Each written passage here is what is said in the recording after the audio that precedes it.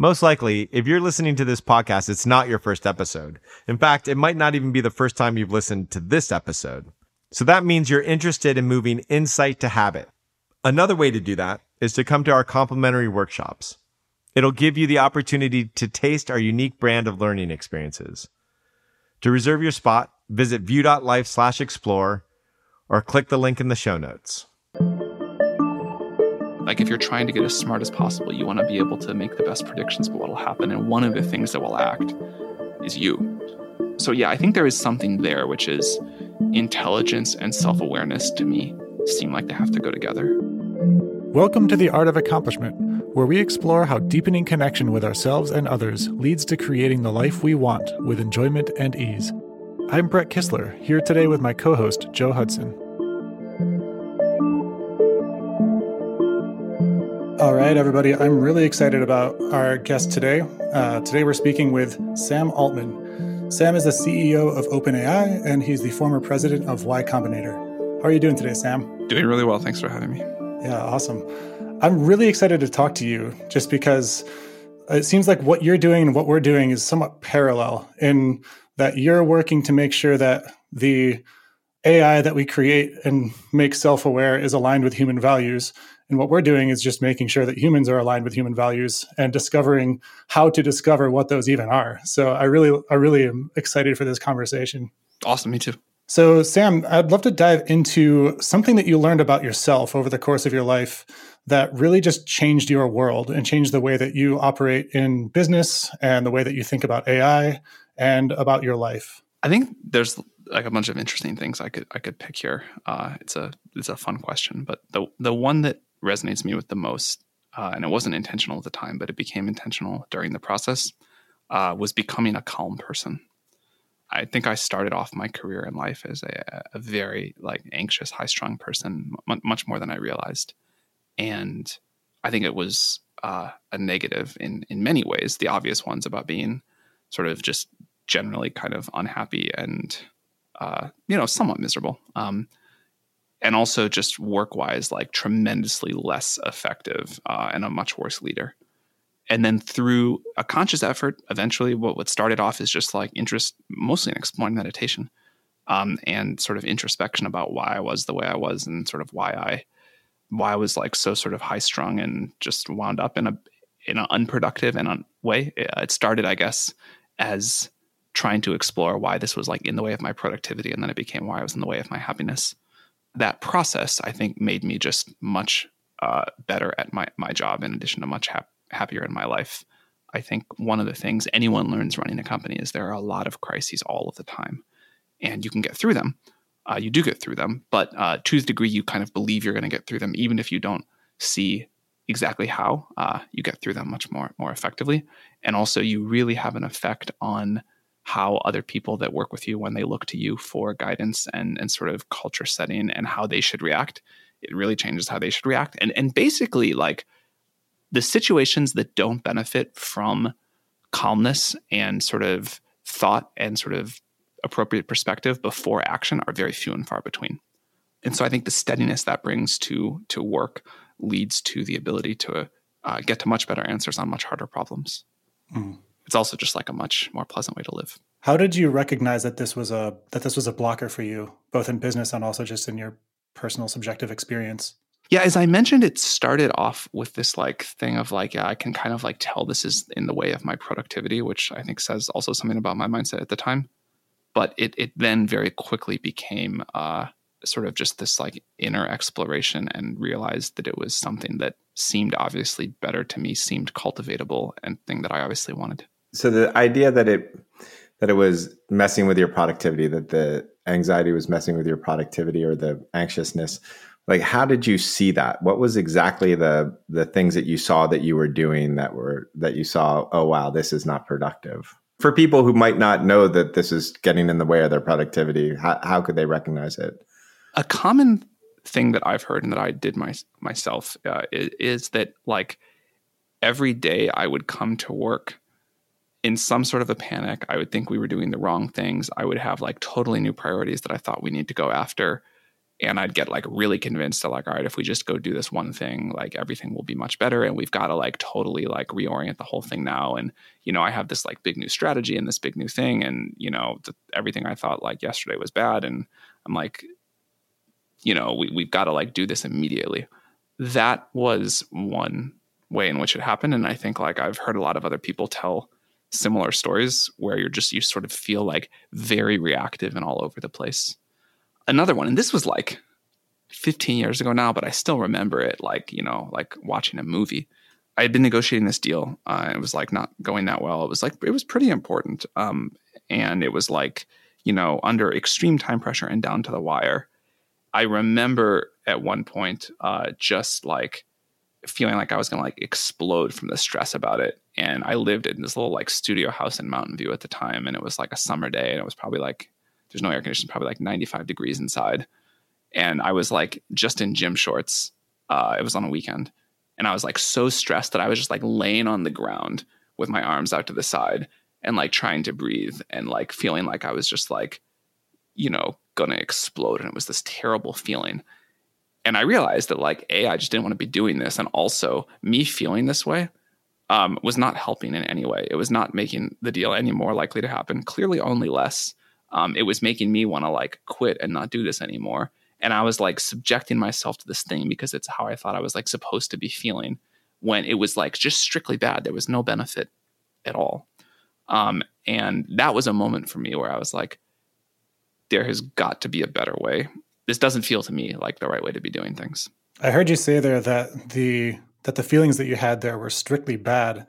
And I'm curious, what were they trying to tell you, if anything, that you needed to hear to approach the deal in a way that was healthy for you? The thing that I would say now is that, when people like sort of say you need to like be detached, it doesn't mean you don't care. It means that you do kind of whatever you can control what you can control. And then beyond that, the outcome is going to be what the outcome is. And you kind of realize there are some things that are out of your control, but also like in the long arc of a company, if you get the inputs right, the dice rolls don't always go your way, but the outputs eventually come. If you just really focus on doing what you can do and being detached from the outcome in any specific case, eventually you get to the right outputs. But if you don't focus on what you can do, you end up, I think, sort of like, in that moment, sort of the way I was acting and responding and feeling, that did not help me clearly figure out what to do. That did not help me think about better ideas. That certainly did not instill any confidence in our counterparty. Yeah, I heard you mention just there that that piece about detachment to the outcome. And something that we talk a lot about in this work is impartiality. And I'm curious what the difference there is between being detached to the outcome and somewhat dissociated from it, but then on the other hand, or on the other side of that, actually really caring about the outcome, but also accepting whichever way it might go, and also trusting yourself to navigate however that might flow. I don't think I have a magic answer there, other than it sort of like came to me over time, and now I both like really care and feel quite detached. And I also trust that it'll all somehow eventually work out, even though the luck multiplier in any given moment is big. I think there's like a lot of introspection work that comes there, but I also think that just seeing that work enough times over the course of a career is the best way to really internalize it and learn it. And these things that just seem like, company ending crises don't end the company.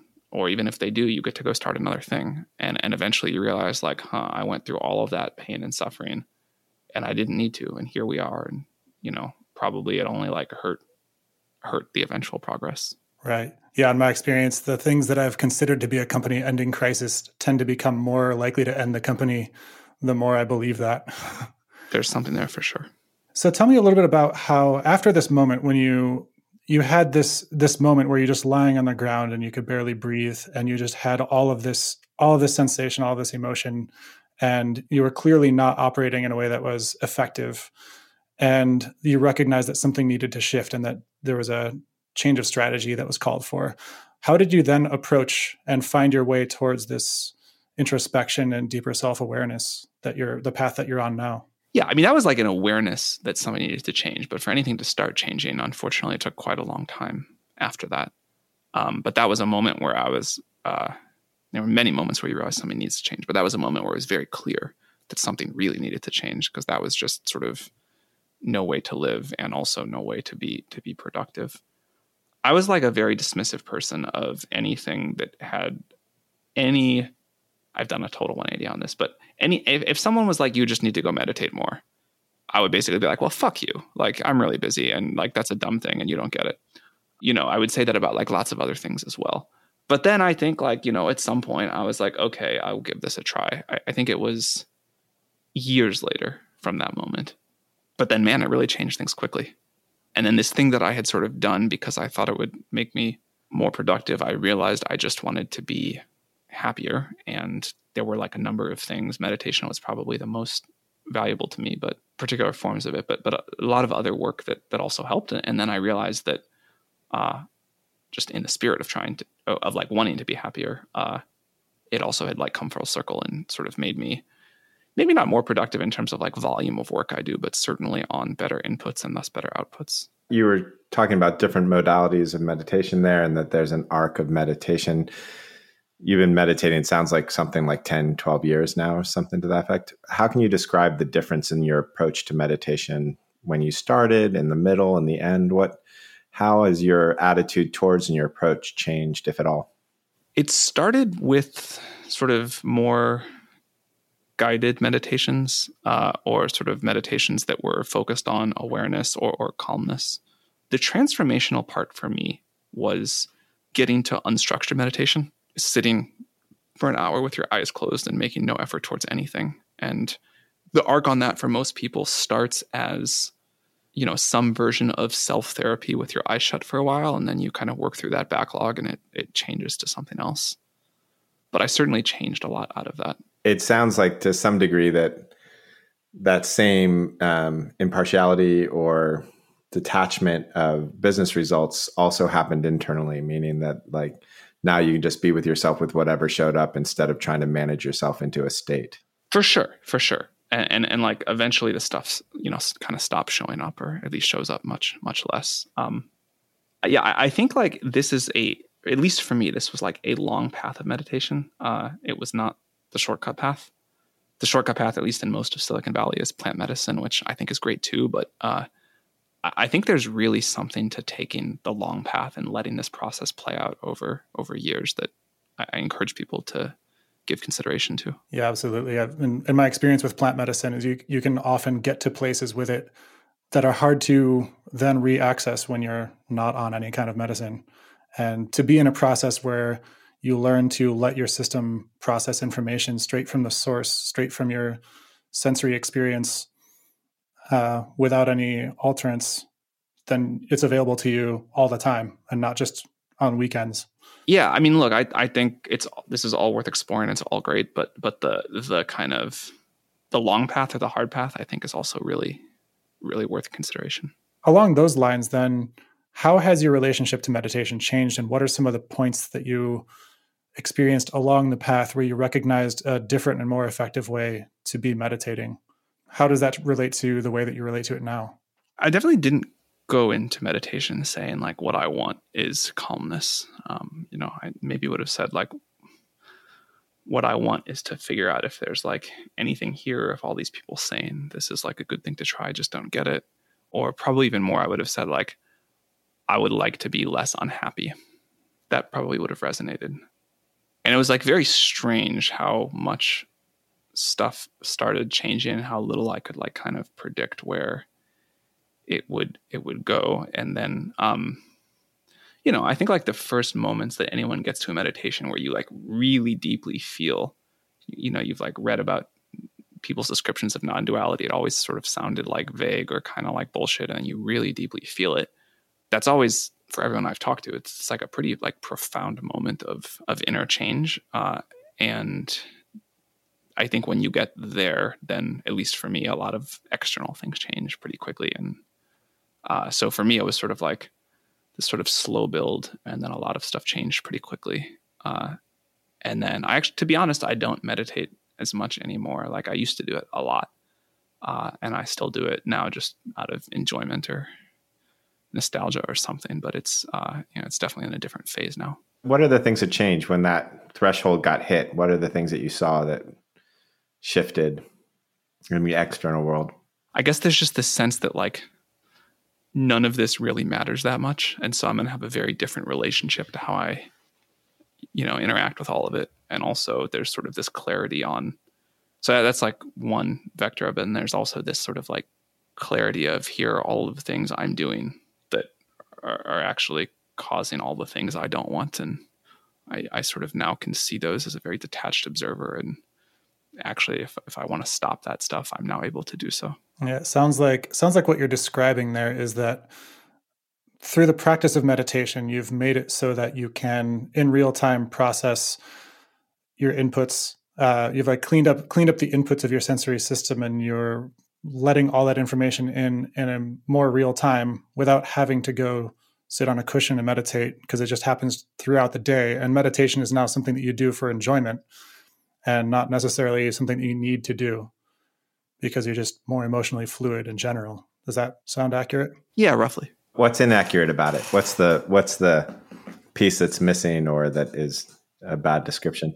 I mean, there are people who say like, oh, I don't need to meditate anymore because now I feel like I'm just meditating all the time. I certainly haven't had that experience. There's something about, sitting for a long period of time that is still really different and not something that I experience sort of in day-to-day life. But the sort of like the ability to sort of observe the world and myself as sort of in a more detached way, that's definitely stuck. So one of the things that I hear people talk about when they get to that place is that they start worrying that they don't care, or that they feel like it's listless, or they feel like they don't have the passion anymore because they're associating with the kind of non-personal nature. What would you say to those people?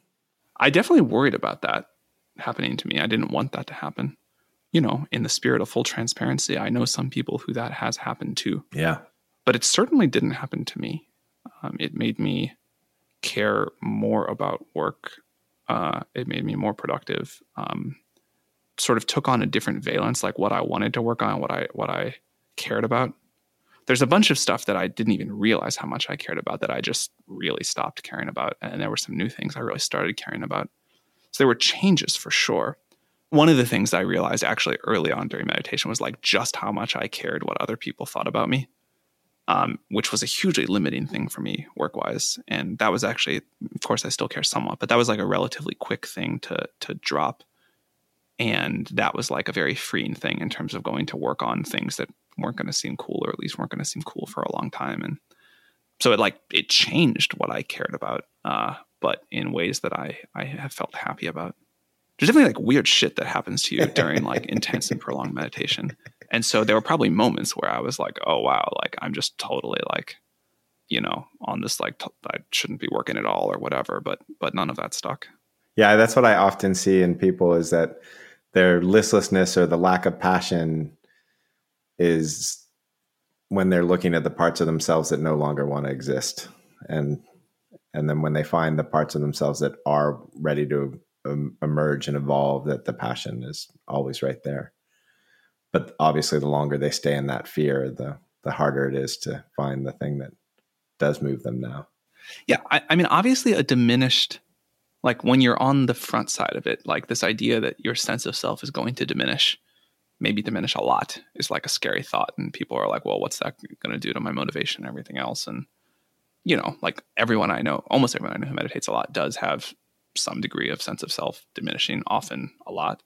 And yet they like still do whatever they were doing. They still often do whatever they were doing before, or some, adapted and maybe better version of it. Yeah. When you look back at your resistance to meditation, what is it that you think you were actually resisting? I think it was that, like, I felt like it was a waste of time and this sort of like hippie, like feelings bullshit I just didn't want to entertain. So when you look back at it, the resistance was the same as what you thought it was at that time. Yeah. Gotcha. How do you relate your experience in meditation and feelings in general and the way that processes through to create your experience and drive your decision making How do you relate that to the work that you're doing at OpenAI and the way that you understand intelligence in general? I mean, I think for most kinds of work, but certainly like very uncertain scientific work that often feels high stakes and that brings up a lot of emotions for people, the ability to sort of like stay calm and centered during hard and stressful moments, and to make decisions over that are where you're not too reactive, but sort of sticking to long-term principles. I think that's really important. And I think in this field in particular, unfortunately, some of the communities that have been most involved in AI safety, I think, are the people that are the least calm. And I think that's like a sort of dangerous situation if you have some of the people who have historically been most active thinking and talking about AI safety actually build AGI and be responsible for its safety. I think that would be quite bad because it's an extremely high-strung community with some peculiarities.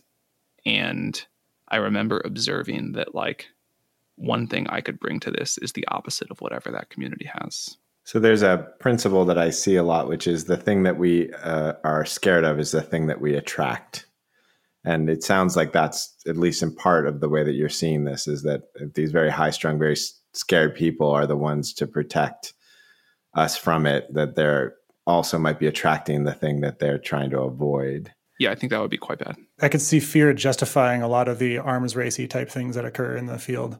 Yeah, I mean, that could happen for sure, but I think there's like a whole bunch of other worse things that could happen too. There's this great short story about AI called The Gentle Seduction, and there's a line in there that I'm going to misquote, but it's something like, you know, only the worlds or only the people who sort of like knew like prudence without fear made it through.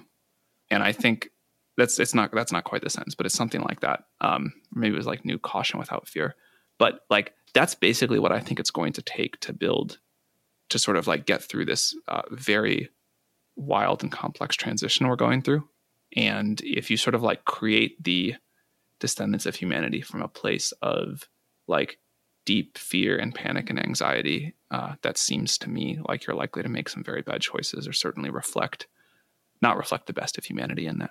Neurologically speaking, we make decisions emotionally, meaning if we take the emotional center out of our brain, we cease to be able to make decisions, even if our IQ would stay the same.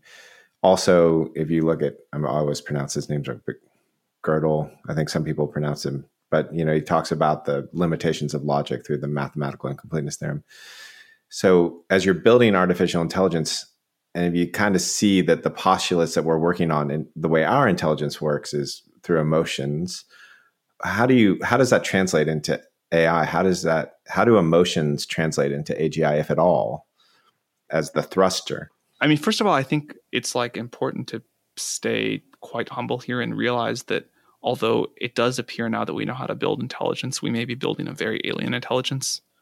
We don't quite know how it's going to work or how it works. And it's possible that we build something that just works, you know, that can still solve problems and can still understand and learn, but just does so in such a different way than we do, that if we try to project our own experience of deeply emotional decision-making, that's just wrong, or that just won't work. But I think it's also possible that a lot of those things that we experience as emotions, as we make, depending on how we train the system, a lot of those ideas of things like emotions are going to appear in artificial neural networks as well. There's certainly no reason why it couldn't.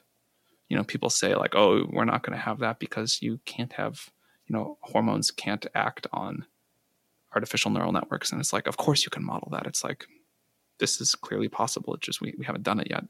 And it could also just emerge entirely in the neural network without us ever doing anything actively there. There could be something very deeply inherent about creativity or social dynamics or whatever, where that's unavoidable. So I think the honest answer is we don't know. And we need to be open to it doesn't happen at all, or it happens in a very deep way.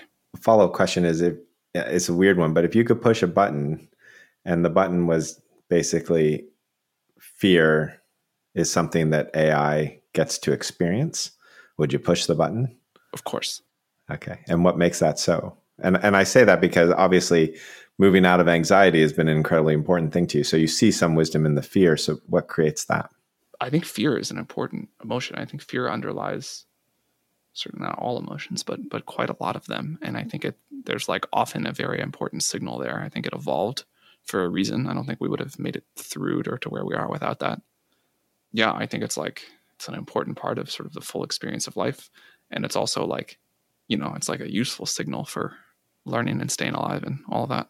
Yeah, I think there's something really interesting about how often the framing around AI is that emotions are a human thing and then AI is a logical thing. And even that like that piece about fear and the endocrine system, the distribution of corticoid receptors in your body is trained by your experience and determines your bodily response to a fearful stimulus. And how could that not be part of a learned system that may not be neural in nature, but is part of your overall system? I'm curious what you think about that and how emotions do actually play into creating the context in which our decisions are even made and, proposals for actions are even thought from. Yeah. I mean, look, as Joe said, we clearly make decisions emotionally and then, justify them with intellect later. Again, just to repeat it, I think we need to be very open-minded to the fact that the digital intelligence we build is just going to be super alien. And maybe it won't be. Maybe like there's something so fundamental about the relationship between fear and intelligence, which I could totally believe, that building any sort of AGI-like system necessarily has the ability to experience fear, but also maybe not. One thing that I think we will find is that biological intelligence is just incredibly limited relative to what we're capable of producing. What's the biggest example of something you've learned about yourself by understanding AI?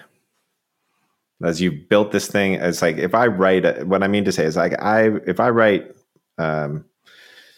something on fear, I'm going to learn something about fear by writing on it. You're building AI, attempting to build AGI.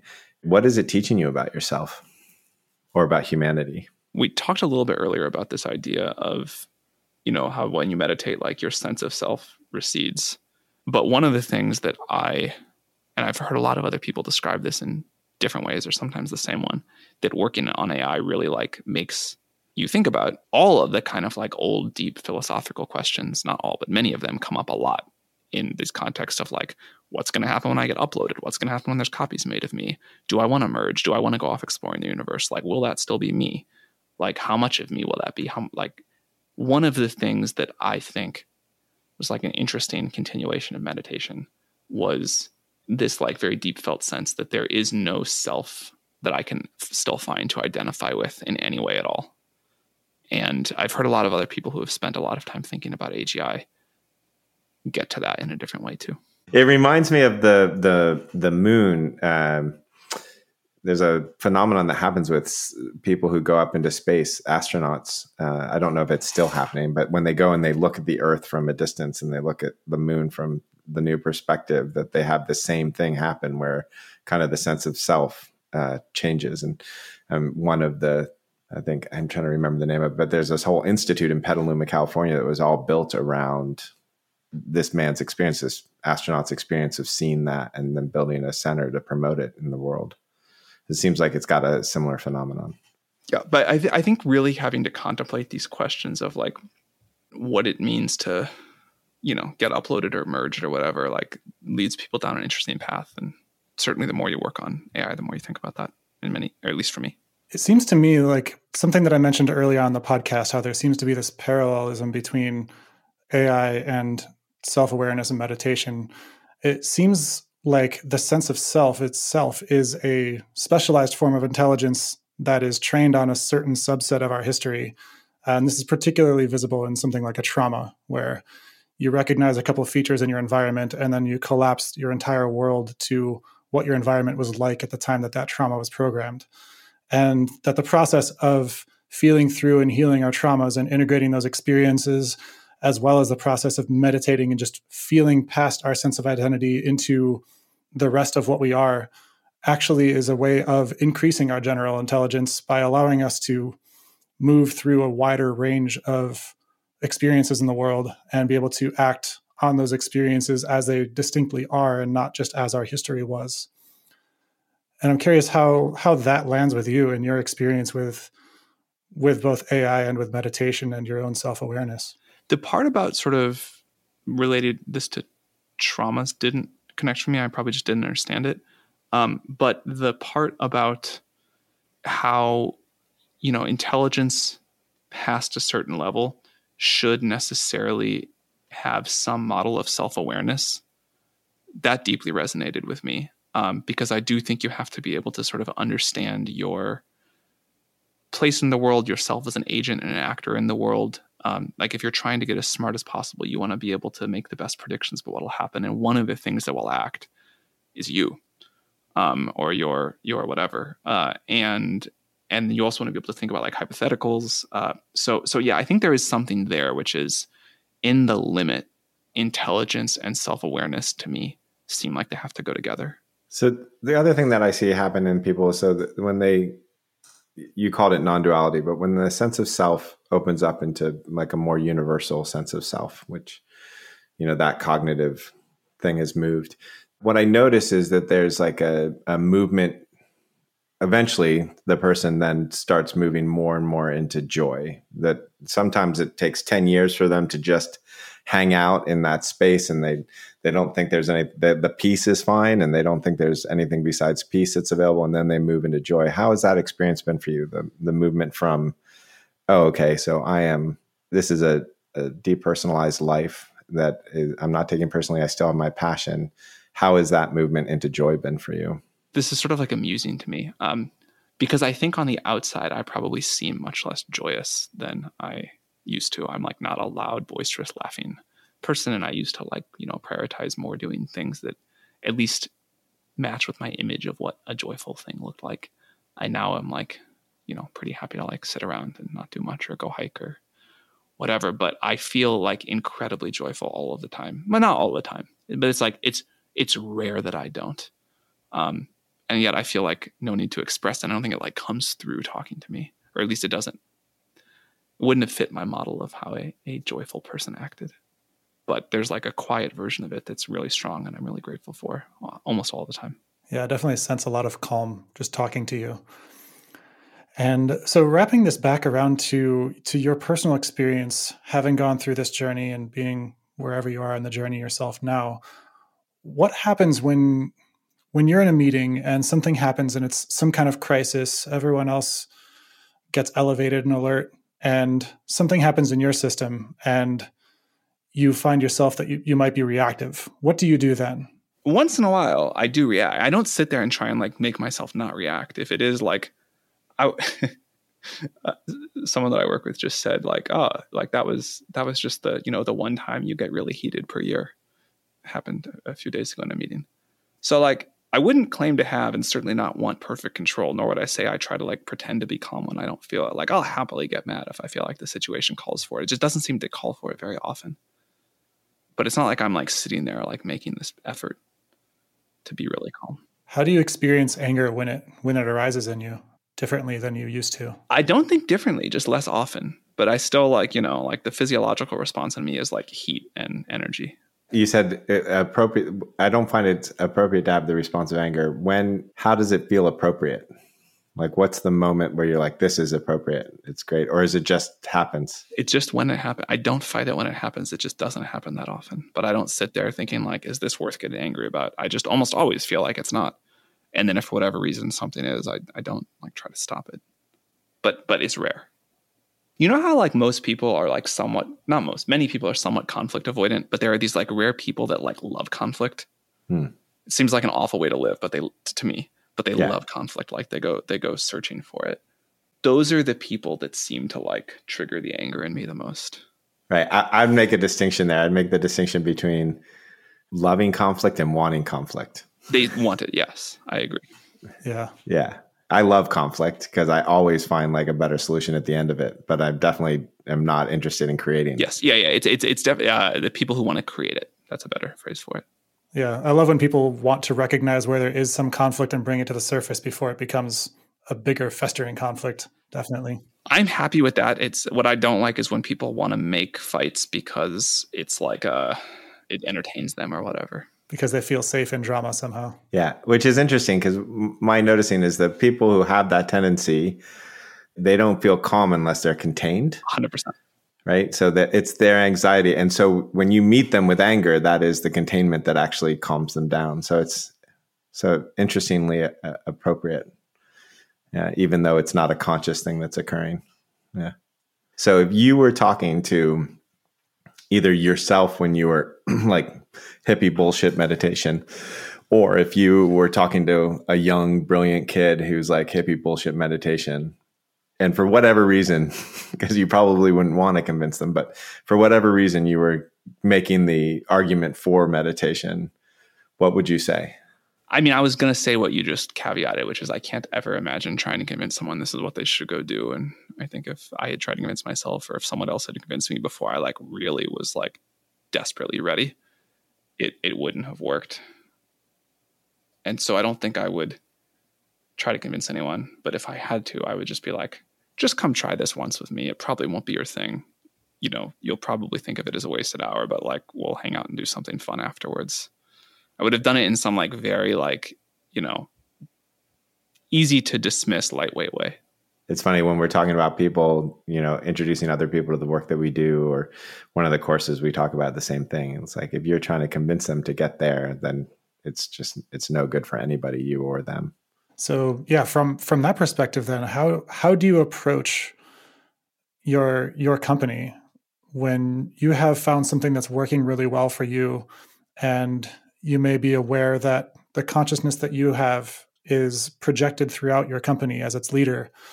How do you see your company evolving, either on the self-awareness front on the individual level or organizationally, due to the work that you've been doing yourself? I think one of the things that's remarkable about OpenAI is we have a very high, like the highest I've ever seen density of talent and ability, but people that bring extremely different approaches to work and have very different styles. Much more so than I would say most companies have. Like most companies tend to have like a culture, and people can fit into that and get promoted or not, and get fired or not hired. And so you end up with people who sort of like all feel pretty similar. And I think a thing that I love about OpenAI is just how different people are. And so, you know, there are some like very not calm people, and they're very effective, and they sort themselves into the right places in the organization. And that's probably a good compliment. One thing that I think that I have gotten good at is figuring out how to sort people, like figuring out what people's inherent strengths and abilities and styles are, and figuring out how to sort them into the right roles.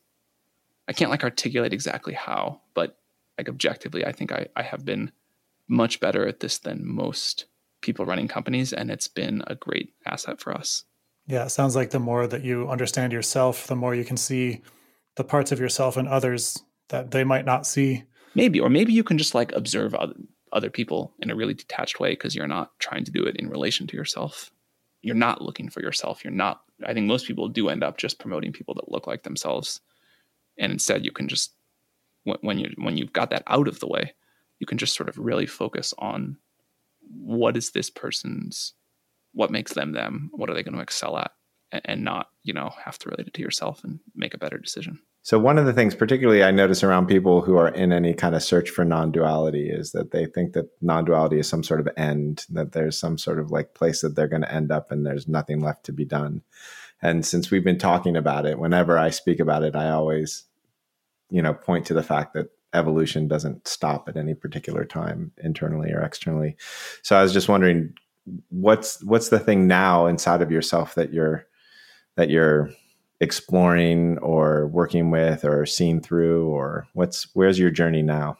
I just want to see what happens. I think we're like in the midst of this like most exciting time yet in human history. I'm sure there'll be more exciting ones in the future, but I'm so like, I just feel like tremendous curiosity about how all of this is going to play out. And because I sort of identify with all of it, I'm like deeply interested in and curious about all of it. And it's pretty exciting. Yeah, I'm deeply curious as well. And I'm really excited to see where you and OpenAI and all the rest of us take this existence. through the rest of our lifetimes. Yeah. Thank you guys for having me. Thank you, Sam. Yeah, thank you. Thanks for listening to The Art of Accomplishment. If you enjoyed what you heard today, please subscribe and rate us in your podcast app. We'd love your feedback, so feel free to send us questions or comments. You can reach out to us, join our newsletter, or check out our courses at artofaccomplishment.com.